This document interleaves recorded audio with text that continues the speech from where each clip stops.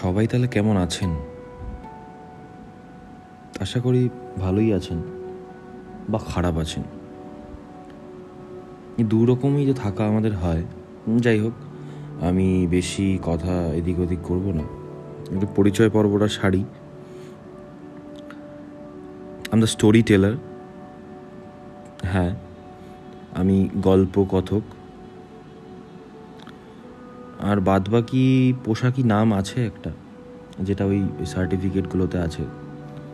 তো সেই নামটা যাই হোক, না জানলেও কোনো অসুবিধা নেই।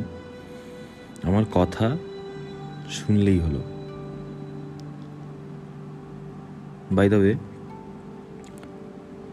প্রথম এটা আমার এটা একটা এক্সপেরিমেন্ট। আমি জানি না কতটা কি হবে।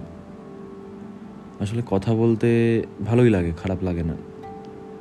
তো জানি না কতদূর কি হবে, কে কীভাবে নেবে, বাট আমার ভালোই লাগে। আশা করি আপনাদের সাথে রেগুলার কথা হবে, গল্প হবে।